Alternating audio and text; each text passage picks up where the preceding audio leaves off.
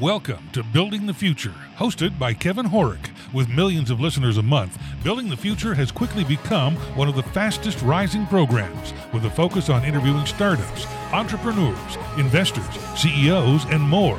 The radio and TV show airs in 15 markets across the globe, including Silicon Valley. For full showtimes, past episodes, or to sponsor the show, please visit buildingthefutureshow.com.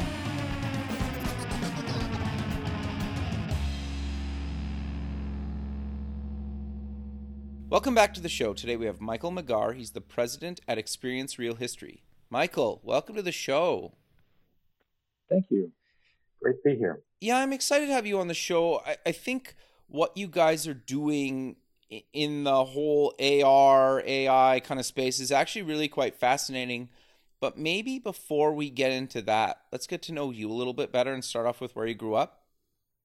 Sure. My dad was in the military, so I grew up both in the United States and in Germany. I spent 9 years in Germany in military schools, American military schools, Department of Defense. Interesting. And I graduated from high school in Heidelberg. Okay. The graduation was in the castle, which was kind of interesting. That's cool. Our senior class trip was to London for 13 days. Wow. It was a different kind of experience than the normal high school existence. Sure. And so then I spent a year after I graduated as working in a warehouse and skiing.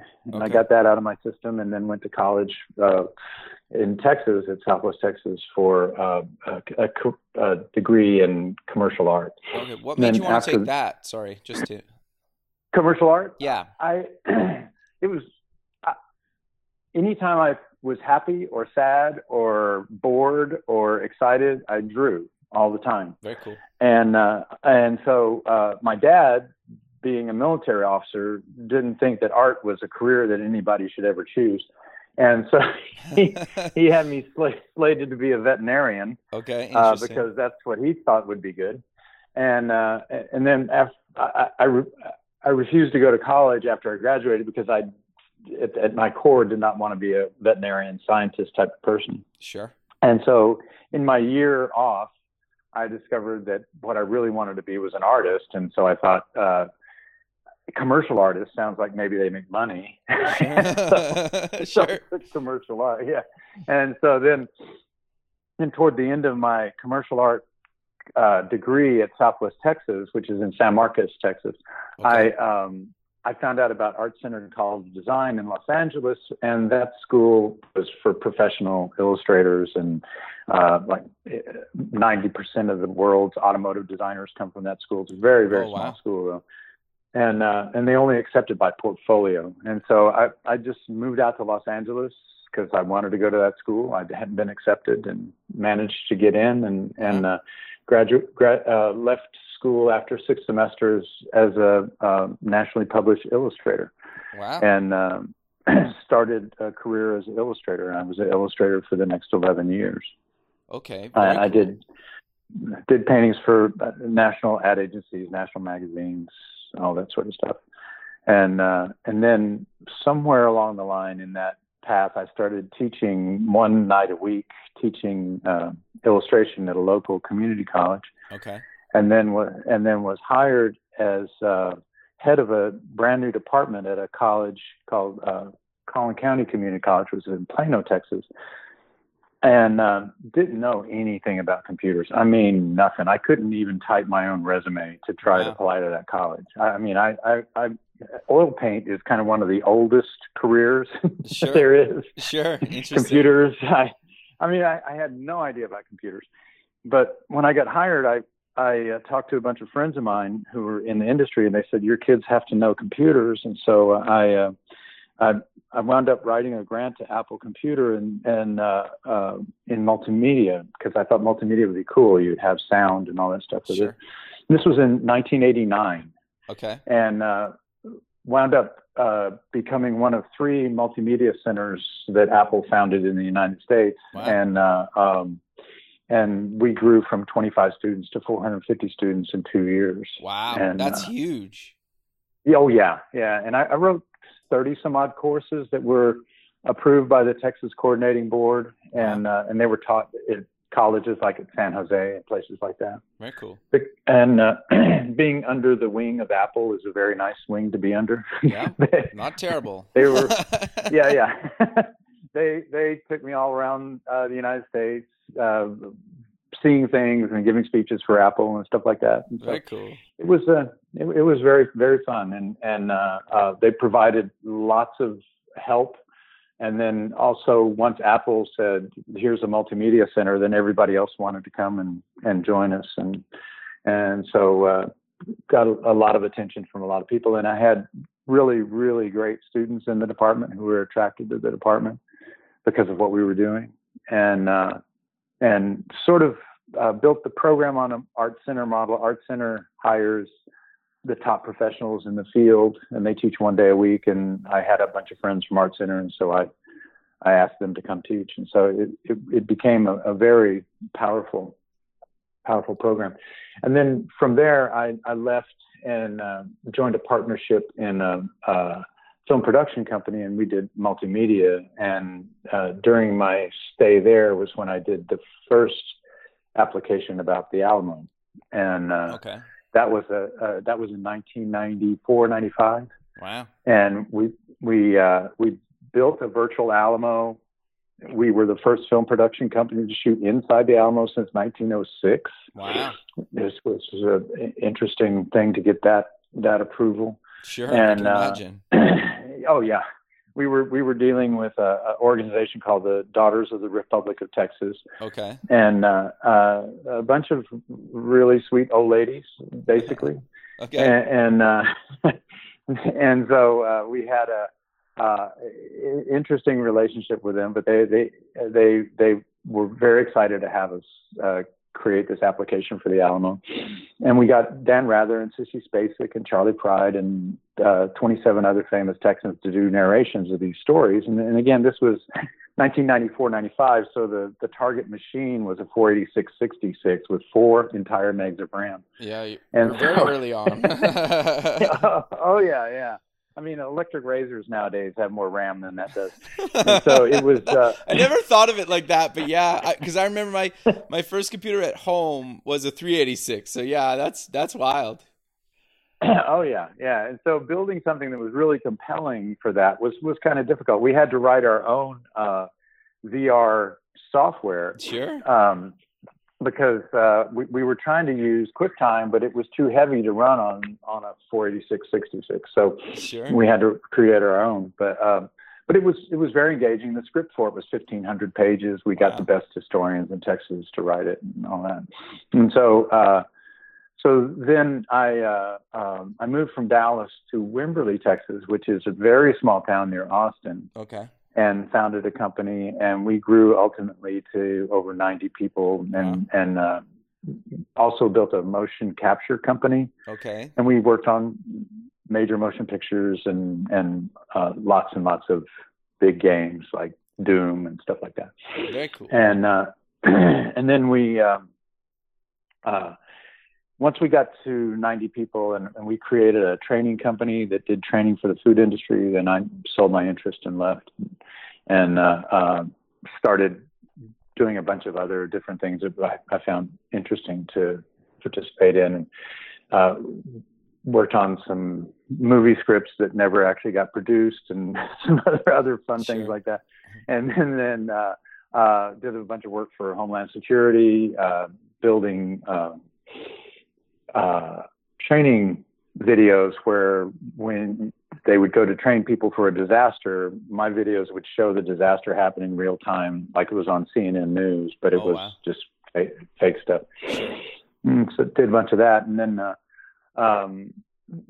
then I got a opportunity to do an AR project. I was talking to a woman. We were working on a project together in San Antonio, and she was asking me what I had done, and I mentioned the Alamo, and she said, well, this is the 300th anniversary coming up of San Antonio. You should do it. And I said, how would you do it? And I said, well, Pokemon just came out, and it'd be cool to stand next to Davy Crockett as he defends the Alamo on the spot where he defended the Alamo. And she said, well, you got to do it. And I said, it's hard. It's really difficult. And she said, oh, you're going to do it. And so voluntold. Oh yeah. And so she kept on me, and we found an investor who was really excited about it, and we built it. And it's been incredibly popular in the schools, and we're getting traction in commercial sales as well. So it's been really fun, and we've won a bunch of awards with it. So very cool. It's been real exciting. So so now what we're working on is what we're working on now is the Battle of Gettysburg, which the Battle of the Alamo was on 6.5 acres. The Battle of Gettysburg was on 7,000 acres. Wow! So it's only a little larger. Sure. Touch.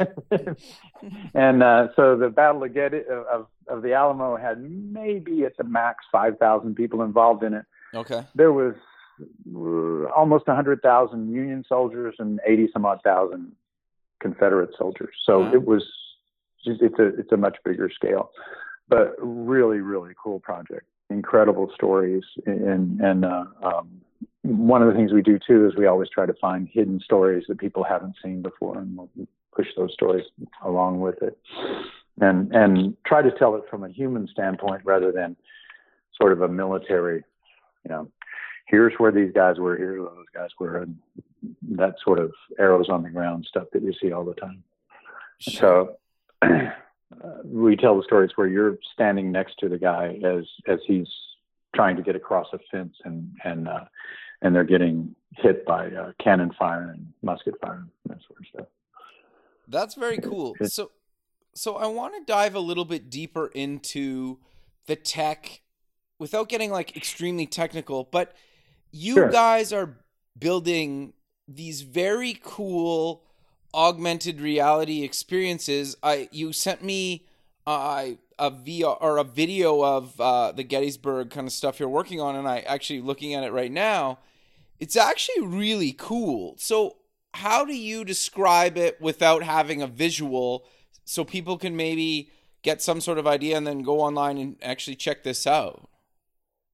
Well, how I think about these things is that imagine you're stepping into a time machine, that you've got a time machine in your hand, and you can step into this world. And like I described with the Alamo, like if you could stand next to Davy Crockett and watch him defend the Alamo, how cool would that be? Especially if you could do it on the spot where it happened. Yeah, that's cool. So when I'm there at Gettysburg and I'm standing where Pickett's charge started, and I can watch it start and watch those guys start marching down in the field and the cannon fire coming down on top of them, that's a totally different experience than watching it home on video. Sure. It's totally different experience. You are a part of that thing rather than just kind of watching it, and so all our characters are photoreal. All the environments are photoreal. We're using the best animators and game developers and those people to build those environments so that when you're in it, it feels like you're there. Like we were there with one of our historians the other day in the middle of where Chamberlain defended his position up on Little Round Top. It's a very famous scene. Okay. And the guy had spent a day at that spot with students and with historians and stuff. And when he saw it on screen, he goes, "Oh my God, it's exactly like it is."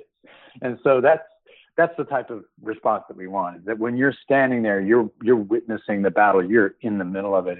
And you get a perspective on it that you can never have otherwise. It's pretty amazing. Well, the other thing too is just leveraging this tech for anything. Like, sure, obviously as a student learning about these big events in history, if you're actually at where something happened and you get to see it in augmented reality, you remember that for tests and probably the rest of your life, right? And even as an adult, you're just to learn this stuff. You're right. Like, sure, you could read about it or watch a video, but actually being there and seeing it live is very cool. Yeah. Yeah, it's amazing. And the other thing that we're doing with Gettysburg that we didn't do with the Alamo is that we've gamified it so when you go out onto the battlefield, you find artifacts on the battlefield. Okay. And we tie them to real artifacts that are inside the museum. So when you find an artifact on the battlefield, you get points for finding that artifact on the battlefield. But when you go into the museum, you can find the object in the museum and you get points again for that. And those points either can be intrinsic or extrinsic. And you can get coupons to get money off of our products, or you can, as a student, those are points that you can earn so that you get higher grade in class or something like that. And the other thing with the app too is that this app will play either at the battlefield or at home. So you could be in the middle of the battlefield, in your backyard, or in your house. That's cool. So how does it work if I'm not at Gettysburg? Do you guys, like, I just hold my phone up either to like outside or inside and you guys recreate the battlefield for me, or how does that work? Yeah, we recreate the battlefield for you. So when you start the app, you have a choice of going to the museum or going to the battlefield. Okay. And in either case, if you're in the museum itself, we have beacons inside the museum that will guide you to the objects that we have there. But if you're not there, then you can just choose a place inside the museum and you can see the exhibit case where the object is. And then when you tap the object, it becomes 3D in front of you. You can spin it around and play with it. You can, like, say if it's a drum, you can play the drum, that sort of thing. But if you choose the battlefield, then the battlefield comes inside your house or inside your gymnasium or something like that. And then you can spin around and see flags where the different commanders were and tap on the flag. It'll tell you who it was. Or you can hit play the movie, and then you can watch the battle take place right in front of you as you're standing there. So it feels like you're right in the middle of it. Very cool. So when can people get their hands on this Gettysburg project? It releases on June 15th, 2019. So, okay. Very cool. And people can get the Alamo one currently, right?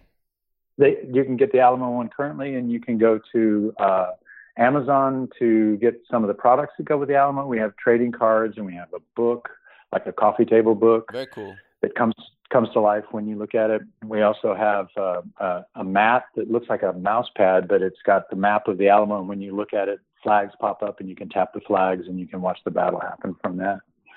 And then you can also go to the iTunes Store or Google Play, and you can download the app from there too. Very cool. So I'm curious, you mentioned something that I find quite fascinating is these physical products. You mentioned cards and a coffee table book. How do you guys integrate the physical world and the digital world together? So what we do with the physical objects is we make really cool physical objects like trading cards that are the famous personalities from the battle or from people that you've never heard about before. And you can find out new things about them on the card itself. But if you focus your camera on the card with our app, then the character pops up and you see a story unfold. Very cool. And some of the cards, if you put two cards together, then those two characters pop up and interact with each other. Oh, very cool. And then there's a cannon one that we're building for Gettysburg where you can lay the cannon card down on the table and a cannon crew pops up with the cannon. And out in the distance, you see a target hanging by a balloon, and you have to try and hit that target. So you got to aim the cannon and shoot at the target. And so you see a cannonball go across your room and try and hit that target. And so then you get points as you do that. And you could play against your friend so that you're both shooting your cannons and see who hits it first. And so a lot of the things that we do, we're trying to make them so that you can play over and over and over again rather than just watch it one time. And so one of the things we're doing right now is developing what exactly those products for Gettysburg are going to be, but they're going to be on another level. So at Gettysburg, you'll be able to buy a box that's got like a spy kit in it, and it's AR enabled, and then trading cards and a newspaper from the time, which when you look at it with the phone, it's like a Harry Potter newspaper where the stories come to life in front of you, people talk to you, and that sort of thing. Very cool. No, that's awesome. So I'm curious though, how do you guys come up with some of these ideas? Because sure, this space has kind of been around for a while, but there's very few companies out there doing these kind of physical and augmented reality products that you can actually buy, right? Because I know big companies like Apple and Google have demoed this stuff, and there's kind of these versions out there that you can kind of play with that only seems like nerds have kind of tried, and I would put myself in that category, so I don't mean it in a negative context, but I think there's a lot of stuff that if people have just an okay phone or a tablet, they can actually experience a lot of this really cool augmented reality stuff like you guys are building. So do you want to talk about some of that stuff? Yeah. So one of the things that we learned with the Alamo was that one pretty much was built for higher end machines. Okay. And so we cut off a lot of our market when we built that way. So what we're doing with Gettysburg is we're building it for the lowest common denominator Android machine. And so anybody will be able to play it. Anybody will be able to see what goes on with it. And so being on the shelf with other products, our products look kind of the same as any product that you get, and it's just a toy you play with by hand. And it's difficult in that environment to show that this thing is AR. And a lot of people don't know what AR is. They know Pokemon. If you mention Pokemon, they go, oh, okay. Well, I say it's like Pokemon only on steroids, or maybe Pokemon on acid or something, because you got like a story that comes out of it rather than you're just capturing something that wiggles. Sure. And so anyway, that's one of our biggest challenges is to do that. And one of the things that I'm hoping is that other people start doing it too. The best thing for us, I think, is to have competition in the market where everybody starts to expect that these things are going to be AR enabled. Sure. And as you watch the curve, it's happening. It's moving in that direction. And you have the Merge Cube, which has AR content on this cube, and they're from San Antonio and good friends of ours as well. And they face a similar type of thing in the market. The thing that we found, particularly with these products, is that the schools understand them instantly. Right. And so selling into the schools and selling those products into the schools is really, really easy to do. It's just the consumer market that we're trying to make sure that we can seed the market with the right stuff, and that like what we're going to do with the products that we're putting out with Gettysburg is that when you scan it with your phone, it has a link to a YouTube video that shows the inside of the box, how this stuff works. Okay, so like I can be in the store, you mean, kind of thing, right? Yeah, you can be in the store, and it says it's got like a little QR code, and it says "See us on YouTube," and you click it, and boom, now you magically see inside the box, and you see the different types of AR things that happen inside the box. So I think that's going to help us, because stores don't want to have a video monitor for every product and that sort of stuff. But I think that's going to help a lot. And then with partners, like we're working on a partnership with Gettysburg, and if that comes through the way we're all hoping it does, then they'll help to push those things as well. So it'll be. I think it's going to create more of awareness of what's there, because when people see it, they're completely blown away. It's just like, oh my God, I can't believe this is so cool. But when they look at it, they go, what is that? It's a trading card. Okay. So anyway, we're hoping to help educate people and get them to understand what's there. But like I said, when people see it, they instantly want it. It's just a matter of that they have to see it to know. Sure. No, I think it's very cool, right? Because I think the closest thing, and obviously you guys are like light years ahead of this, is I think for people that are kind of maybe in their late 20s, early 30s, this is like the next level of the interactive CD-ROM that we grew up with in school, right? Where you clicked around and you could play, but like this is, you run it on your tablet and it's right there live in front of you. It's very cool stuff. And to your point a second ago, we're at the very early stages of this stuff, right? Like this is very cutting edge technology. And the fact that you guys are building this for kind of the lower end hardware is actually really challenging in itself from a technical perspective. Absolutely. Yes, absolutely. So, but I am curious though, how do you guys decide and actually change the experience for lower end hardware compared to higher end hardware? Or do you not change the experience at all? And how do you make those trade-offs and calls? So what we do is we decide which pieces are going to be pure AR. Like when you look through your phone, there's something out there that's floating in space in front of you.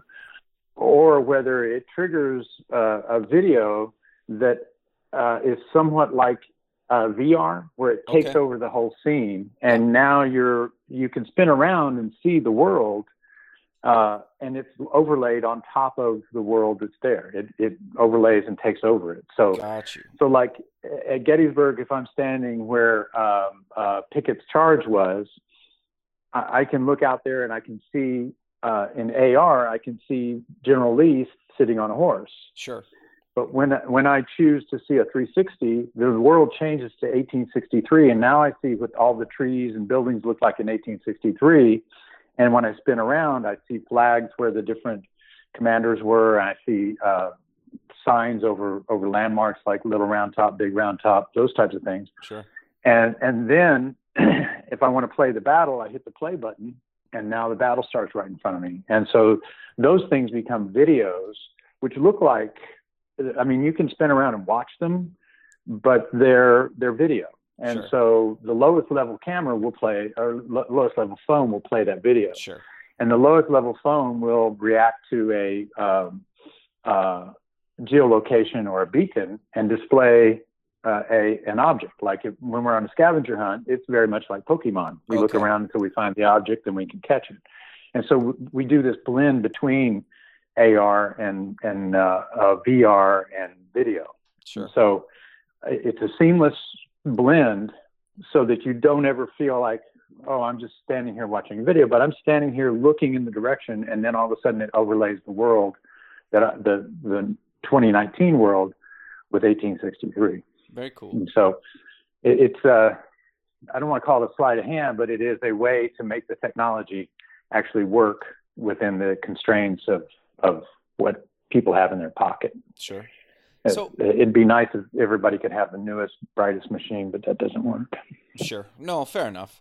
I'm curious though, can you leverage this technology to build other augmented reality experiences, either at other historical battle sites or places on the globe, or whatever people want to do, or is it very custom to the specific project that you're working on? We can put it anywhere. Once we built this engine, then we can transfer that engine to other places. Like to do other Civil War battlefields would be very easy to do. Things in World War II, that sort of stuff, we can do that. Or we can do cultural history things, like you walk around. We're building an app for the ISTE show in Philadelphia. And you'll be able to walk around Philadelphia and find things that have to do with the revolution, or that has to do with rock and roll, or that have to do with Rocky the movie. You'll find these locations and they'll pop up, and you have an AR experience with that. And so we're trying to stretch the edges of what we do to where, like, we're still talking about the history of human beings, but it's not necessarily in battles. It's like the history of rock and roll, the history of movie making. Like you could go to a city and you could find all the different movie locations and then see different pieces of how that was put together. Sure. Yeah, no, that's exactly where I was going with it, because it would be very cool. Obviously we're a ways away and people would have to pay you guys to do this stuff, but there's a ton of locations worldwide that you're like, something historic happened here, even if it was 3 years ago, at this location, to be able to see it, or hundreds of years ago and everywhere in between, right? It would be really cool to have some of these experiences, right? In whatever vertical it is, right? It would be very cool. Oh, yeah. I mean, you go to a town like London and you have layers of history that are thousands of years old, and you're standing on a spot where maybe 20 different significant things happened. Sure. And you have no idea because it's just a bus stop or something, Yeah, fair enough, right? Yeah. And I mean, New York City is the same way. I mean, there's places in New York City. I know that where Nathan Hale was hanged, and he said, I regret that I have only one life to give for my country. There's a Citibank sitting right on that spot, you know? Okay, interesting. Yeah, interesting. Sure. Seems like there should be something there, you know? No, fair enough. Yeah, and like you could see maybe a certain spot over the last 100 years or a couple 100 years, right? And you could just watch it kind of grow in front of you and change. That would be wild, right? Oh yeah, yeah, very yeah. cool. Well, we're thinking about that. Yeah, sure. That's what we're doing. That's what we're doing in Philadelphia. So yeah, that's awesome. When and that one launches in early, what is it? Late June is when that launches. It's ISTE is like June 23rd or something like that in Philadelphia. ISTE is the largest educational computer education organization in the United States. And they have that big convention in Philadelphia this year. Very cool. So I'm curious though, and obviously it's going to really depend on the size and time of the project, budget of the project, but how long does this typically take to implement? Is it kind of months? Does it take a year? How do you have like a rough timeline if somebody was looking to actually get one of these built for themselves or somewhere they work? Yeah, it takes, depending on the scale of it, sure. It takes about a year. Okay. I started going to Gettysburg and looking around and trying to figure out if we could do this project, you know, just from sure. How do we tell this story? That was the first time I was there in September of 2017. And so I've been to Gettysburg a dozen times since then. Sure. And to be honest, the first time I saw it, I thought, boy, this is going to be hard. Fair, yeah. Yeah. And I couldn't get an appointment with anybody there. Nobody would listen to me. And then slowly, as we were able to show people what we'd done with the Alamo, then we started to get attention and have done well in terms of getting people to come to us and help us with what we're trying to do. Sure. So did you guys yeah. raise money to build this Gettysburg thing? You mentioned you got an investor for the Alamo. How do you guys actually fund this stuff? Through our investor. Okay. And so as we were finishing up the Alamo and looking at what we were going to do next, we started talking about what would be the next iconic battle in the United States. Sure. That would be kind of in the same era, you know, similar types of guns and cannons and right. and marching and soldiers and stuff. And Gettysburg is just, you know, if anybody knows anything about the Civil War, they know about Gettysburg. Sure. And so it seemed like a ideal target, despite the scale of it. But it just was the type of thing that the Alamo is very well known around the world. Sure. They know the word. Yeah, sure. But they don't know a lot about the story. But Gettysburg is even more broadly known and taught in schools all across the United States, and so it was a nice joining of what we would like to do and what the story was told and the audience size and all that sort of stuff all kind of fit together. And so then we decided, well, let's just push and see if we can get this. And so here we are. And so we're in the last bits of building the animations of the battles. We've already built the battlefield, and now we've laid out where all the soldiers were and how they were moving. And so now we're building the animations of the actual soldiers fighting on the field. Very cool. So I'm curious to know, how big is the team that's working on this? Because it would take probably quite a few people to actually make this happen. It's a big team. We've contracted with an animation house called Moontower here in Austin, and they've worked with Spielberg and people like that, building stuff for them. And then we're also working with a development company called Chicken Waffle, which they are very well known in the development space. Sure, they do a bunch of Unity projects. Right. And then our own team, and then we've hired historians and writers and that sort of stuff. And then we also have a ad agency out in Los Angeles called Membrane that's working with us, and they're very helpful in all aspects of product development and promotion and all that stuff. And so it's a bunch of people. No, that's awesome. Yeah, but I just want people to understand the scale of this stuff, right? Because it takes a lot of people to pull this off, to make something this innovative and cool, right? Especially when you're new to the space, and it's not like you can leverage pre-existing assets because this is so new, right? Sure, you mentioned a few minutes ago, you can use some of the guns and maybe some of the characters and stuff from the Alamo into this, and maybe you have to reskin them a little bit, but you're really creating this stuff from the beginning, right? Like you can't pull from an archive of decades or even years, right? Exactly. And you can't, anything you do historical, you generally can't go out and just shoot video of it and use that. We got to build it from scratch. And so like our artist who built the battlefield, I found a map that was this giant map this Army surveyor did just after the battle. And he surveyed all the elevations, every fence line, everything. And so then we took that and then overlaid it on top of Google Earth, where they have the elevations and all that, laid that in. And this guy put in where all the trees were, where the houses were, all that stuff. And so then our artist went in and she rendered all this stuff together. And so now we can plop down anywhere in the middle of that and do a spin around and see it the way it was in 1836 or 1863. Yeah, it's just amazing. She's done an incredible job. And the trees, the leaves move, the grass moves, the flowers and bugs. It's amazing. It's just amazing.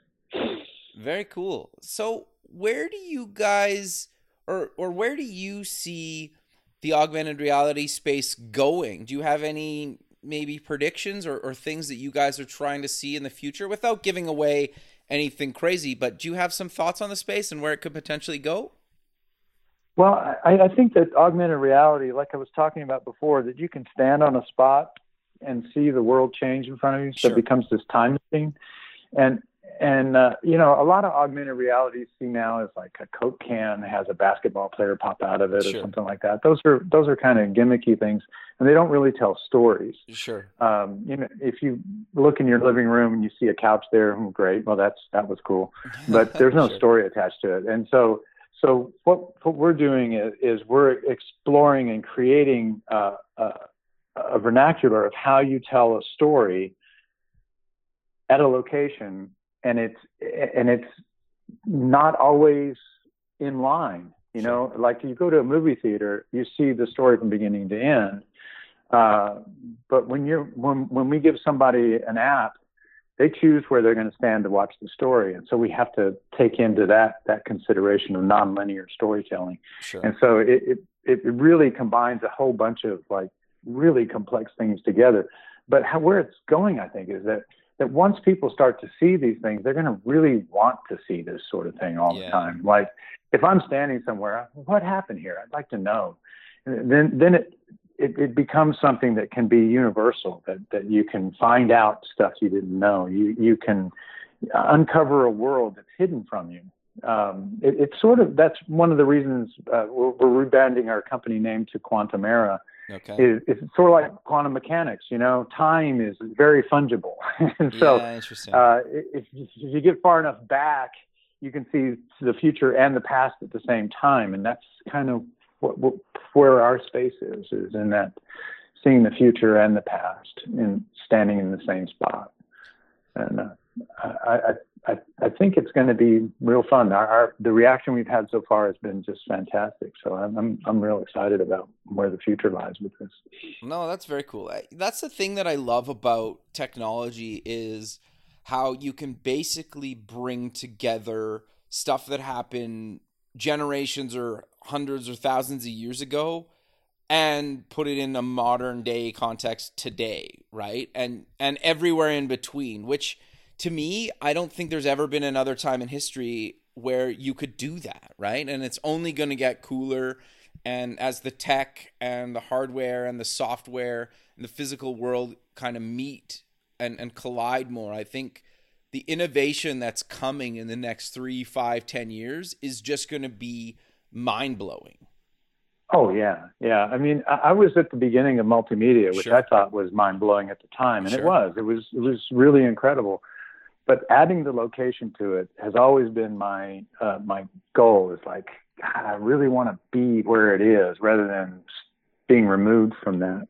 And it just makes such a difference. It makes a huge difference. I mean, most of the people, like at Gettysburg, the people that go to Gettysburg stand there and they look out and they go, it's grass. No, Yeah. I don't know. I can't Sure. see it. And even the deputy superintendent was telling me that when his wife tours the battlefield, when people come into town, she goes, I think that's Culp's Hill over there, but it's a mile and a half away. I can't, maybe that's it. I don't know. Sure. And this technology will give us an ability to overlay over the top of that and say, that is Culp's Hill, and that's this, and that's that. And just those little things are amazing innovations. But then to be able to see the story happen in front of you. And one of the things I talk about all the time is that like people see heroes of Gettysburg or heroes of the Alamo or whatever, and they see these people as made of marble, that they were put on this earth as this great hero. But what they were normal people that were confronted with extraordinary circumstances and decided to stand up to that challenge. Yeah, and that's what a hero is. Sure. And so if you can stand there with that guy and see him have to do that challenge, or that woman and see that challenge, Sure. and see them make that choice, it makes a huge difference in how you think about the world. Not just how you think about that event, but how you think about the world. I could be that person, and I think that's one of the things that I really want people to understand when they experience our application is, I could be this guy that's right here. I understand how that feels. No, that's really cool. And being there on the spot at scale makes a difference. Sure. So, No, very cool. So yeah. You mentioned earlier you guys won a bunch of awards for your projects, and you and I got connected through the Media Excellence Awards. Do you want to talk about some of the awards you've won and why you think these award kind of shows are important to the industry? Yeah, one of the awards we won, and I can't remember the name of it, but we won for both education Sure. and entertainment in the same award show. So we won the top award for education, Right. and we won the top award for entertainment. Very cool. And that to me was exactly what I'm trying to do, is that a lot of people think of education as a painful experience, particularly history education. Oh my God, history. Your coach was teaching it with a video from, Yep. Zorba the Greek, or something. And so to be able to win an award independent, one in the same award show, one for entertainment and one for education, that says everything about what I think we do. And the award in Los Angeles, the Media Award, it kind of speaks to that too. It's like, here's this really cool thing. It's really fun to watch, but you're learning something by it at the same time. And I think that really says a lot about who we are and what we're trying to do. Sure. Well, I also think too, you guys make learning feel like you're not learning. If that, do you know what I'm getting at there? It feels like you're less reading like a textbook, right? It's 300 pages and you got to get through this thing. It's like, if you can actually see the battle happening or whatever happening live in front of you, whether you're physically there or you're at your house or in your classroom or whatever, you're learning, sure, but you don't feel like you're learning. And it's not this like, let's just play this VHS and it's all grainy and the video's been 30 years ago, right? Like that experience is gone with something like this. Yeah. And it should be an adventure. Like I'm participating in this adventure instead of I'm watching this or reading about it. And the thing I talk about all the time to people is I say that we're not going to be the compendium of all this information about this, but we're going to be the entry-level drug that takes you into it to get you excited about it. Like if you watch this particular part of the battle and then you go, who was this guy Pickett? I'm going to figure out who he was. I'm going to go and research. It's the spark that ignites the learning process rather than just, oh my God, this is history. I was showing the Alamo one time at the Alamo with a group of school children. Okay. And they were all excited. And so one of the people with us asked this little girl, said, "Do you like this?" She said, "It's the coolest thing I ever saw." And she goes, "Do you like this?" She says, "Do you like history?" "Not until today." Yeah, and fair enough, right? Like, I don't really blame her. So, yeah. Yeah, exactly. Yeah. I mean, most history classes are just a nightmare. I was lucky. I grew up, my father was a military historian, Sure. and so we had stories of military history at the dinner table all the time. And they were interesting. They were interesting and they were exciting. And so all the kids in my family were all history buffs. I'm not a historian, but I I know how to hire them. And then and how to make the stories interesting. People relate to people. They don't relate to the bigger subject matter. It's harder. No, very cool. But we're kind of coming to the end of the show. So how about we close with mentioning where people can get more information about you guys? They can check out the Alamo, and when they can look forward to actually trying this Gettysburg app. Sure. Our website is experiencerealhistory.com. Okay. And we're also on social media under Experience Real History in various forms. And then we're also on Amazon with Experience Real History, and we have multiple products on Amazon. Then you can get our app for the Alamo at Google Play or iTunes. Sure. And then the Gettysburg app is going to launch on June 15th. Very cool. And they'll be able to acquire that then, and the products for the Gettysburg will come out soon after that. Very cool. But go ahead. Sorry. Anyway, just go to our website, and we have new information all the time up there. Very cool. Well, Michael, I really appreciate you taking the time out of your day to be on the show, and I look forward to keeping in touch with you. And have a good rest of your day, man. Great. Thanks so much. Thank you. Okay. Bye. Thanks. Bye. Michael. Yes. I thought that was really good, man. How did you feel about that? Oh, I felt good. It was very nice. Yeah, this app is really cool. Thanks. It's got other cool parts that we haven't developed yet. But, sure. It's a fun thing, and I think the interface I'm real excited about the interface because we can. In anything we do, we use those 6 buttons on either side, and they're perfect for your thumb, so that you could just tap them whenever you want to go places. And then we can change whatever. But our basic theme of that is time machine. I want the interface itself to feel like it's special, rather than just some plastic button or something like that. No, makes total sense. Very cool, man. Well, yeah. This should be up online in the next couple of weeks. I will let you guys know when it's up, and if you guys have any other questions between now and then, please feel free to reach out to me. Awesome. Thanks so much. I really appreciate it. Thanks so much. Thank you. Have a good rest of your day. Thanks. Bye. Thanks. Bye-bye. Thanks for listening. Please visit our website at buildingthefutureshow.com to join the free community, sign up for our newsletter, or to sponsor the show. The music is done by Electric Mantra. You can check him out at electricmantra.com and keep building the future.